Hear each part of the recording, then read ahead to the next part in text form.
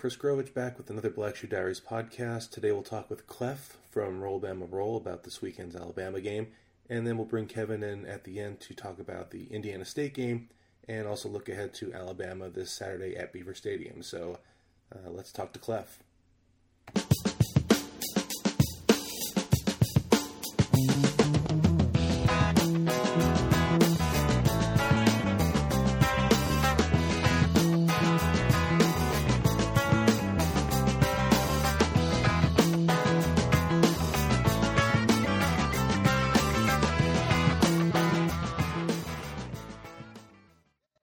Back here at the Black Shoe Diaries podcast. It's Alabama week, and we brought in a very special guest from Roll Bama Roll, another SB Nation colleague of ours, Clef. How are you, sir? I'm doing fine. How are y'all?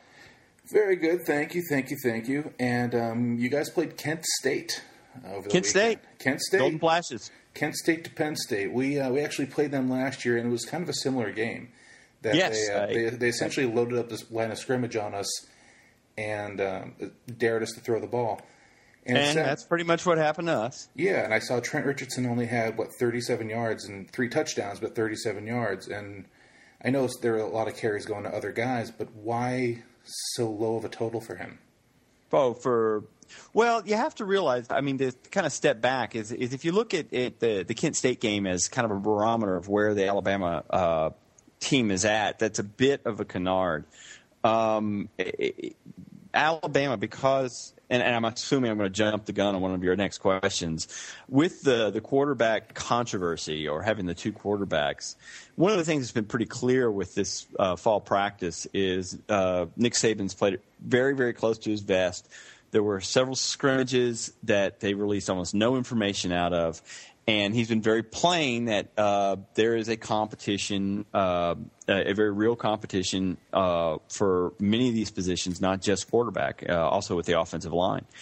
And so what we saw at Kent State was a situation where a lot of different people in a lot of different configurations were on the field at different times. And so you have a very consistent and relatively robust defense coming at you with it, as Kent State did to us, as they did to y'all. That's going to cause a problem when you're throwing in different people at different times. There was obviously there's also a concern of injury. And so you're playing some of these guys like Richardson. Last year in the opening, Courtney Upshaw, the linebacker, had a high ankle sprain that he suffered against San Jose State, and it really nagged him the whole season. So there was also a bit of conserving guys and not having them do too much unless it was absolutely necessary. Like I said to you before we started the call, when I went down the list of sort of the deficiencies and the strengths of each team, Penn State and Alabama, a lot of them are kind of similar. There's a uncertain quarterback situation, similarly uncertain situation on the offensive line with a lot of guys going in and out. Penn State actually did pretty much the same exact thing with shuffling in a lot of, especially guys at guard. Right. And so when you look at those offensive line numbers or your quarterback, you're going to be affected with that. And so it's even harder to get a barometer on your quarterback battle. Well, that's true, too. Is there any sense that McCarron sort of took the lead?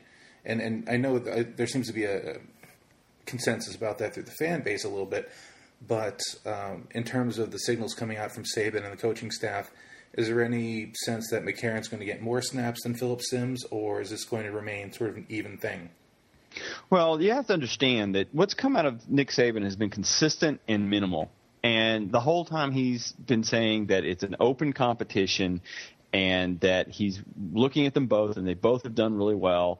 And, in some ways, it might be right to look at the Kent State game as kind of the real final scrimmage of the fall rather than the first game of the season, which I assume we'll see more of with more of what's really going on when we face you guys.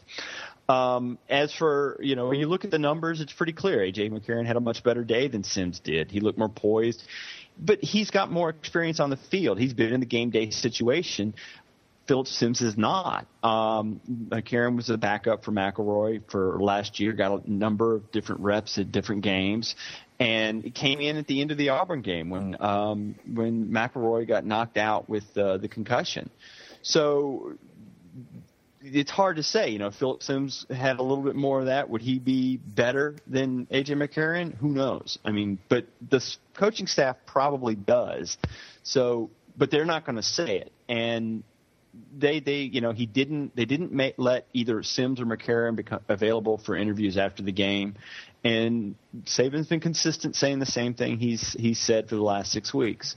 So it's in that respect, it's actually a plus because they're clearly reducing the amount of external static these guys have to deal with as they're battling for it. And it's very clearly keeping the battle viable. So both guys are still challenging each other. So for whoever does win is probably going to be at their best. And that's a lot different than what Penn State's dealing with, where you had something similar to this last year. Now you've had, obviously one of the players is a little bit disenchanted. And you could hear some of the frustration in the comments that came later. That's more of the classic, quarterback controversy. I don't know if I could, it's a 5-alarmer yet, but that's not at all what Alabama's dealing with the McCarron and Sims. Minimal information coming out of a football program. I thought we were the only ones.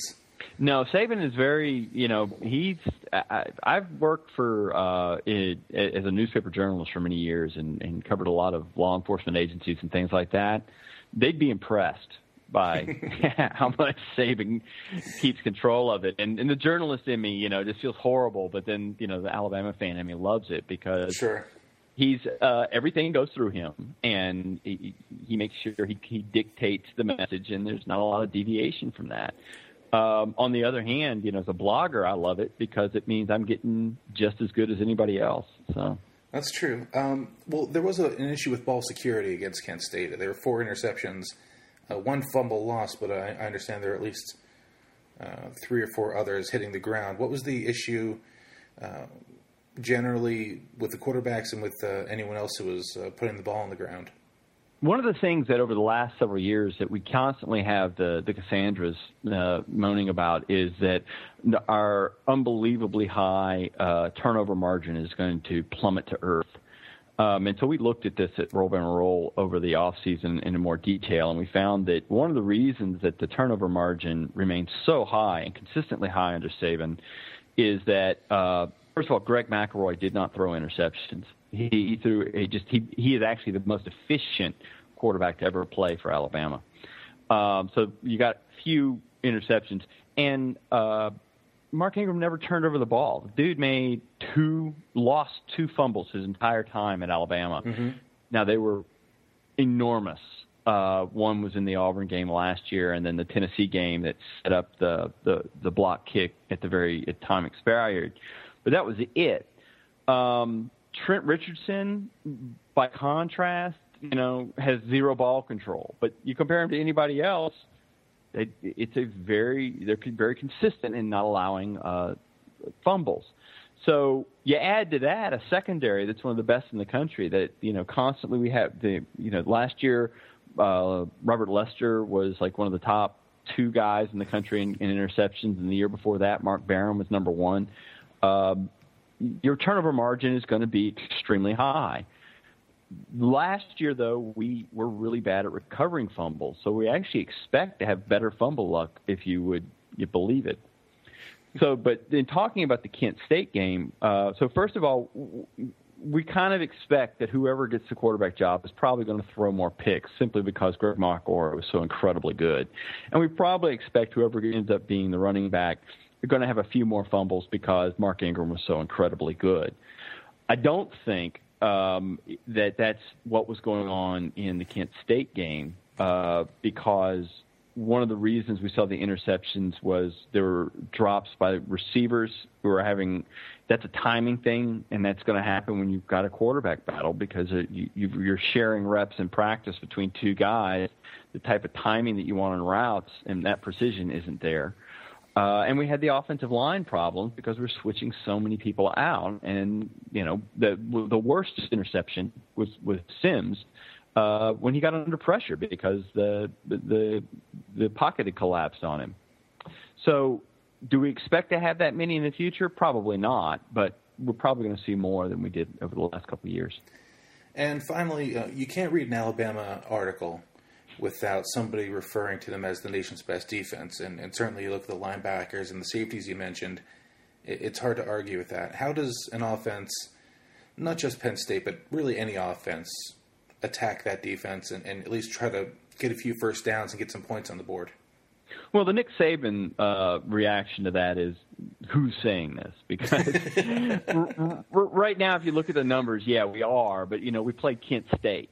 Right. I mean, come on. They were equally putrid against us last year, and Penn State's defense was probably the worst defense they've had last year since that giant losing era in the early 2000s.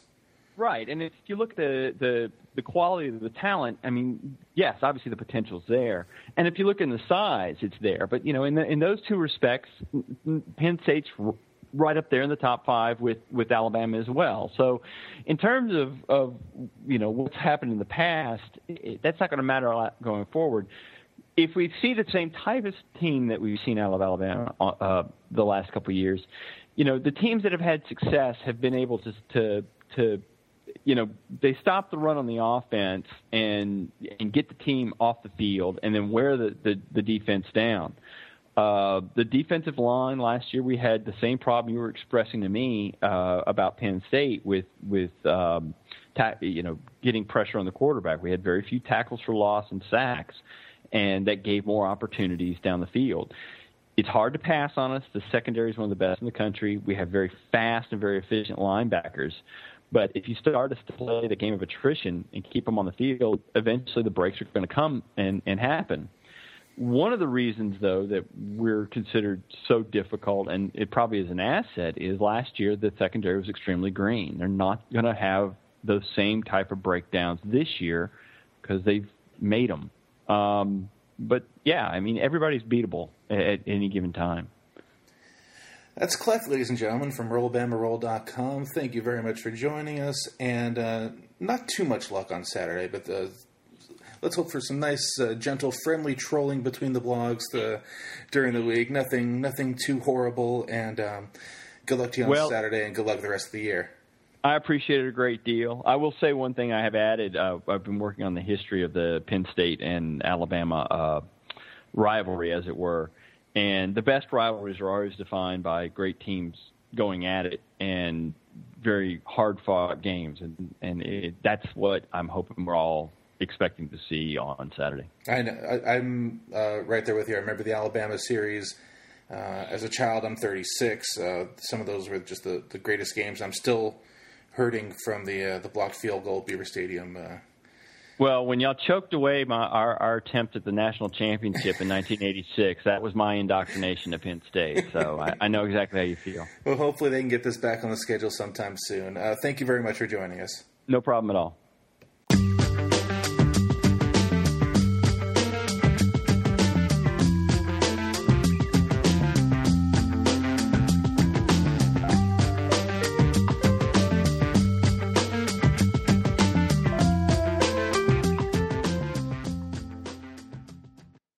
All right, we're bringing Kevin back in now, talking about the Penn State game against Indiana State this past weekend, and then looking forward to the big game against Alabama. You watched it. What did you see from the quarterbacks? We got exactly what we were told we were getting, which was two starters that were indistinguishable. I think just there's been obviously we've all talked about this a lot, but to me, my favorite part about kind of looking at the quarterbacks was hopefully the idea that the quarterback doesn't matter so much in this offense. Mm-hmm. I think that's I wasn't comforted by either one's play, but I'm not entirely sure. Neither one has the capacity to be Darryl Clark or a Robinson type leader, but they both have the capacity to hand the ball off, throw the short stuff. I'm not discouraged, which is actually I'm a little surprised. So in myself, by being not discouraged, you're slightly encouraged. I'm encouraged by how small a role the quarterback should be able to play in this offense. That's and true. I'm not expecting a national championship out of this team, so I guess I'm looking at it in a certain context. But am I off base here? Is this all going to become just crumbling legs breaking against Alabama because these guys can't get out of the pocket and can't throw the deep ball? The always evil David Jones, according to the vast majority of the Penn State fan base, made a good point saying that because of the offensive line, we're going to see both of these quarterbacks at some point anyway. And no, go ahead. Oh, I was going to say they didn't look bad on run blocking, though. No, they didn't. I have no idea why a quarterback is getting hit against Indiana State. And it seemed somebody over at 24/7 tallied up the plays like I did and came to the conclusion that I think there were 13 pass breakdowns, which sucks because they threw like 25 passes. And I mean, they were pass breakdowns like as soon as the ball hit the quarterback's hand. This isn't them sitting in the pocket waiting for the play to develop. Right. It wasn't like Rob Bolden was on his fourth read and it's like, oh, he ran out of time. It's a coverage sack. Like, no. The play that McGloin threw to the defensive end, which just, oh, God. You would hope that he would have outgrown that over the summer and over the winter. And I don't know what he was thinking at all. And on that play, Deontay Pennell, who, is not new to this game. He's been in and out of the starting lineup for 3 years now. Utterly blown up on a bull rush by a guy probably 30 pounds or 40 pounds lighter than him. A good player on that FCS level, but should not happen. And when McGloin threw that ball in right directly into the linebacker's hands,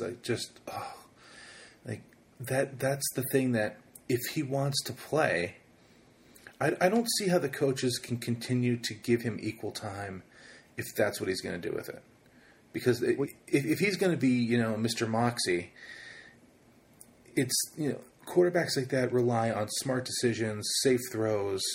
We're talking the typical game manager, and that's just unbelievable that he even attempted that. Beecham was on the ground when he tried to throw that pass, and McGloin was going down. He should, 28-point lead, go down, take second and 20, be done with it, and that should be the flashing sign to the coaching staff, like, hey, enough. We can't. This offense isn't good enough for quarterbacks to make that kind of throw. Yeah, my only that was by far the worst play of the whole game. But I wonder, and this didn't occur to me when I was raging about the should have been interception, but it did after. And when you have this kind of competition, I wonder if they feel compelled, because time is so short for them, if they feel compelled to absolutely make the most out of every play. Oh, I'm sure they do.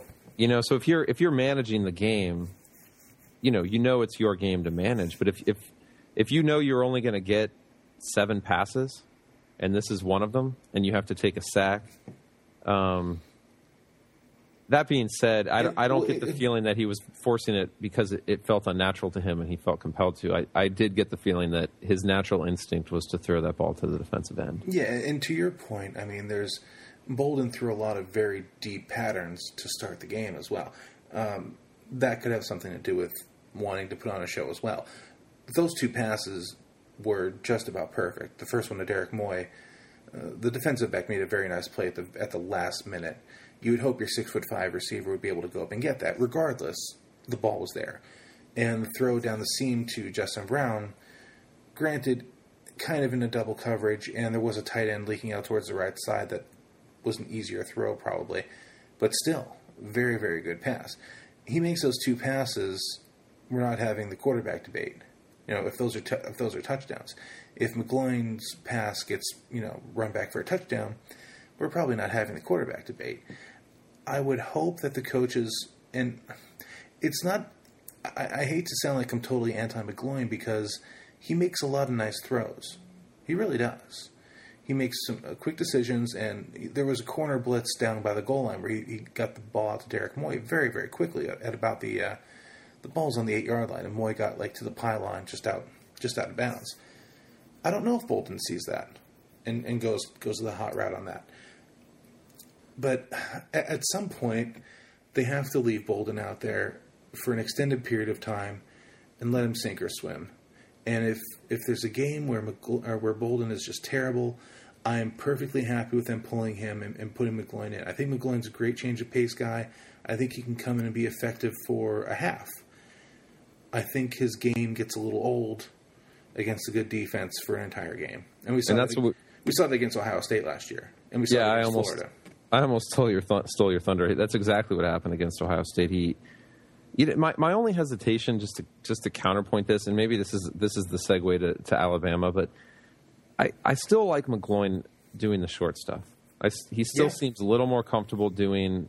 He threw some very good outs. He looks totally comfortable, throwing the screen. Where Bolden did a good job too, but he sits there. He's very calm. But it's only going to take one or two of those kind of forced screenplays to ruin a game like Alabama. So I do wonder it depends on what the game plan is, I guess, if I'm the coaches here. So they can either go with Bolden now and just get him the experience, or I think the game plan for us should be run often, throw the short stuff to keep the defense honest.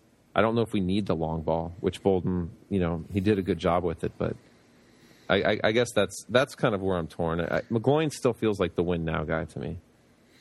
I think they're going to have to pass against Alabama to set up the run almost, because it's not going to be a secret what Penn State's going to try to do, or at least what they're supposed to try to do.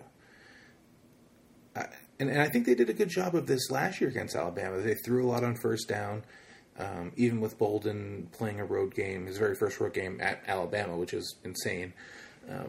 I think they did a good job of that last year as well, but I don't know. I don't know how this. I don't think. And that's the frustrating part. I don't think I've been this uncertain about a game, because at least it's not like Alabama. They destroyed Kent State on the scoreboard, but they had 4 interceptions, 2 by each quarterback. They have just as big of a problem at quarterback as we do, and apparently not that much better on the offensive line. So that gives me hope. I don't know. I don't know how this is going to go, and I don't even know if picking one guy, and there are a lot of Penn State fans are just pick a guy already, and I get that, just to sort of settle a question in that sense, but I don't even know if that's the right course. Yeah, I don't know anyone who's been arguing either side of this and not shown signs of really not knowing what the hell they wanted. Yeah, that's the thing. I feel like we're supposed to be saying, like, well, this is what they should do, but who the hell knows at this point? It's not like these guys are that, they, like you said, they're pretty much indistinguishable.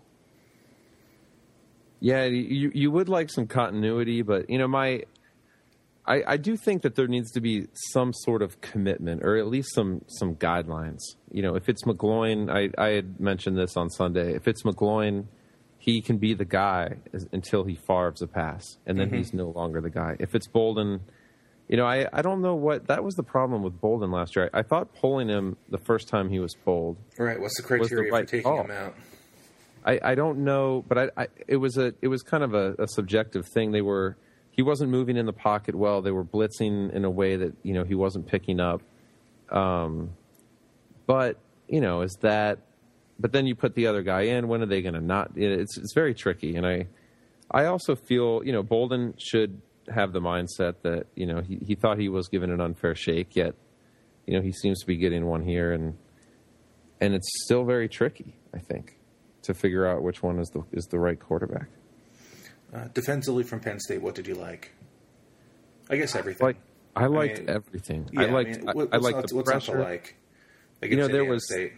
The really big improvement was the secondary to me. So not only were they playing good, and I know that Indiana State does not have any wide receivers that are going to the NFL, but they were on the ball.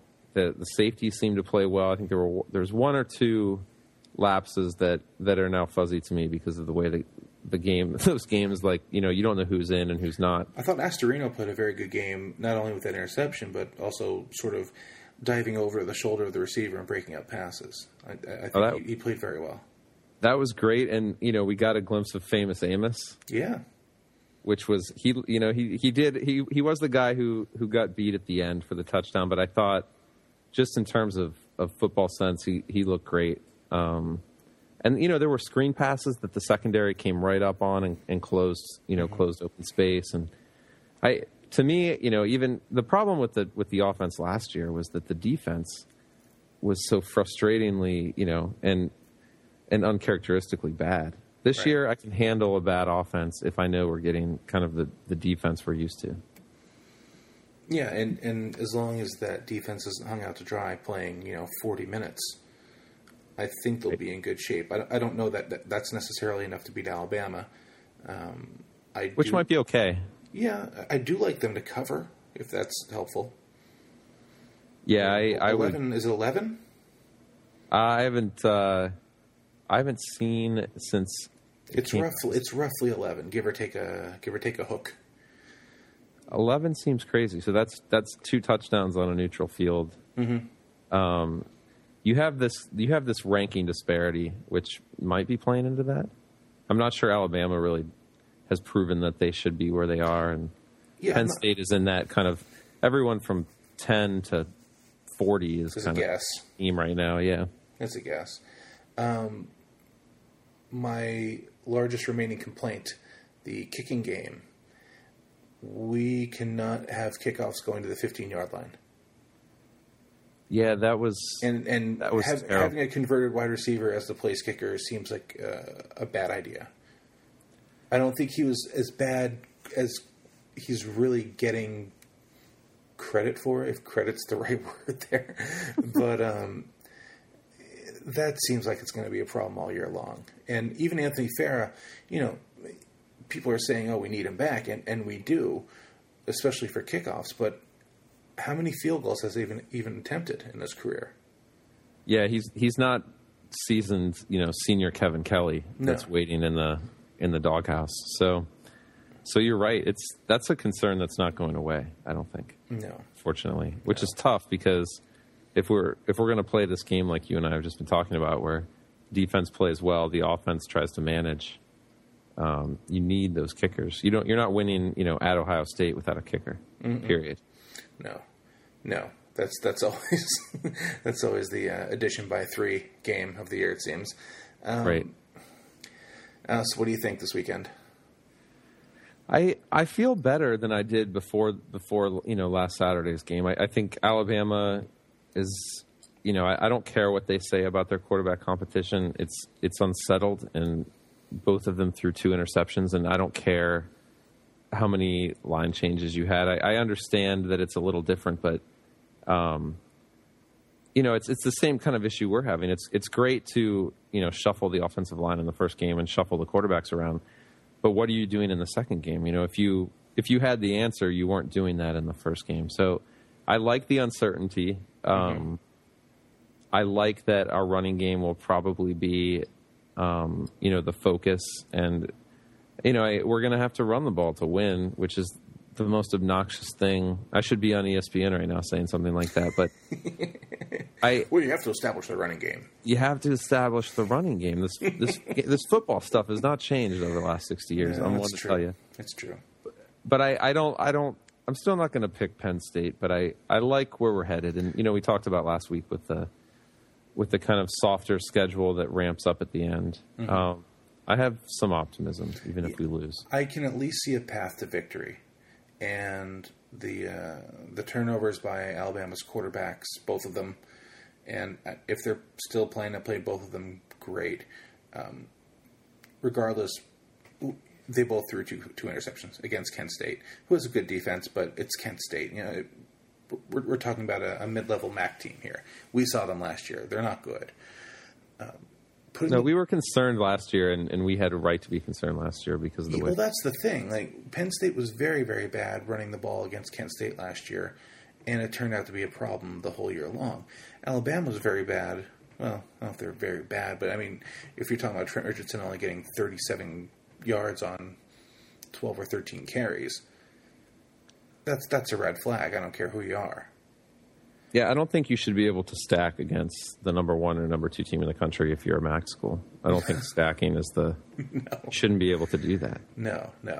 And if you do, the quarterback shouldn't be throwing 4 interceptions. And if ball security is an issue for these guys, a few turnovers, get the stadium going, get the confidence going on Penn State's sideline, I can see how this turns out well.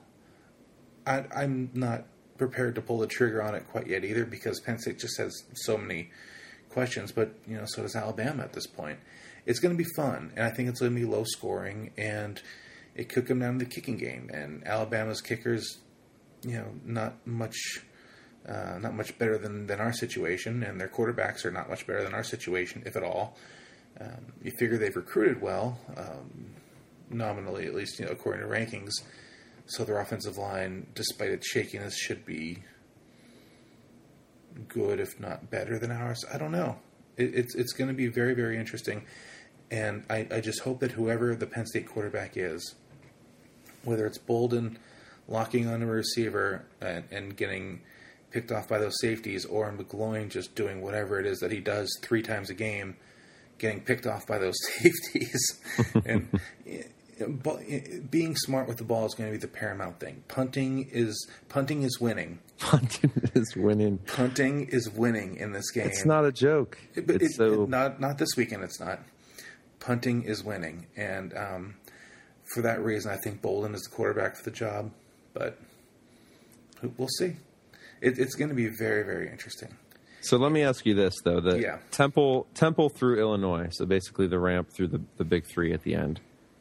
How good are you feeling about those? I know you had some hesitation last week. Let me take a look at it real quick. Thankfully, some brilliant man named me has put the schedule on the front page of the website. Temple certainly looked awesome against Villanova. And Villanova's a high-end team for that division, although they've apparently lost a lot of guys. Temple, Eastern Michigan, Indiana, those are all wins, unless Temple shocks the world. Iowa, I guess they look good in their game in the monsoon, but who knows about them. I'm not discouraged. We have to beat them eventually. Purdue struggled with Middle Tennessee State. Came back at the very end. Northwestern's interesting. They probably had the best win of the weekend in terms of Big Ten teams. Illinois, comfortable too, even for them. Illinois, they sort of caught us on the perfect day last year in a lot of ways. Combine that with really terrible tackling and really terrible injuries, and Bolden played awful that day as well. If ever there was a game he needed to be pulled from, it was that one. And then Nebraska. I can see 8-1 going to those last 3 games. It's not like it's the most impossible task in the world. We're talking about essentially beating Iowa and Northwestern and Illinois. But I think Penn State will be favored in all those games. Not that is any sort of lock on a result, but certainly Vegas will be on our side for those games. Yeah, I agree. I'm more comfortable now than I was then. Iowa didn't. It's hard to tell with all the rain that everyone got this weekend, but I think overall stock seems to be improved. I don't know if that's fair, but it seems subtly so. Yeah, even considering the opponent, I'm encouraged. I think Silas Red's an upgrade from Evan Royster. I think Brandon Beacham's an upgrade from Stephon Green. And, who knows if we'll get Stephon Green back. I am concerned about the pass blocking by the running backs. That's a problem. Silas Red, yeah, for all of his talent, and I love the guy for how he carries himself and how he does on the field. But he's going to have to learn how to protect his quarterback, because Alabama's going to be coming for him.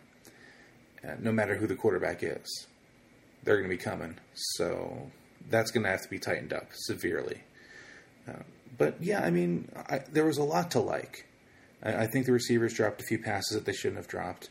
The run blocking was good. It should have been. The pass blocking is troublesome, and it shouldn't have been. It wasn't a problem last year. I don't know if that's just something schematically that they hopefully will improve on. upon having one weekend of live fire, so to speak. The speed of the game is going to go so much dramatically up from Indiana State to Alabama, and I know that's beyond stating the obvious, but they need to be ready for that. And that's not an SEC speed joke. That's just going from Indiana State to a top 5 team. Right. But I can see good things happening for this team. It's not the kicking situation is going to have to be straightened out. The quarterback situation, maybe that doesn't have to be straightened out. Maybe that's just going to work itself out in the end. Maybe the right thing to do at this point is just throw your hands up and just ignore it. Because it's just going to have to, whatever happens is going to happen. Because they don't seem, unless one of them tragically goes off the rails against Alabama, you're not going to learn any more about these guys against Temple and Eastern Michigan. And then you're into the Big Ten schedule. So yeah, and even then, I mean, one of them has to change. This isn't a matter of figuring out which one is better. Right. We already figured out. One of them has to get better, or one of them has to get worse. And I don't know. Both possible. Yeah. Or we put McGruber in for the QB sneaks, which he did fantastically. I'm on a Team McGruber. I like it. I loved his enthusiasm. He couldn't believe he scored after he scored, and I was excited to see that. Make this happen, Jay Paterno. Make it happen. The amateur blog mob demands it. Well, we'll see how it goes. It's interesting. I would not rule out a Penn State upset. I think they'll cover, and I think it's going to be low scoring. Something in the 17-14 range, but yeah, we'll see. Don't count out the home team. I know Mr. Negativity is saying this, but don't count out the home team. All right, let's see how it goes. We'll talk to you next week. All right.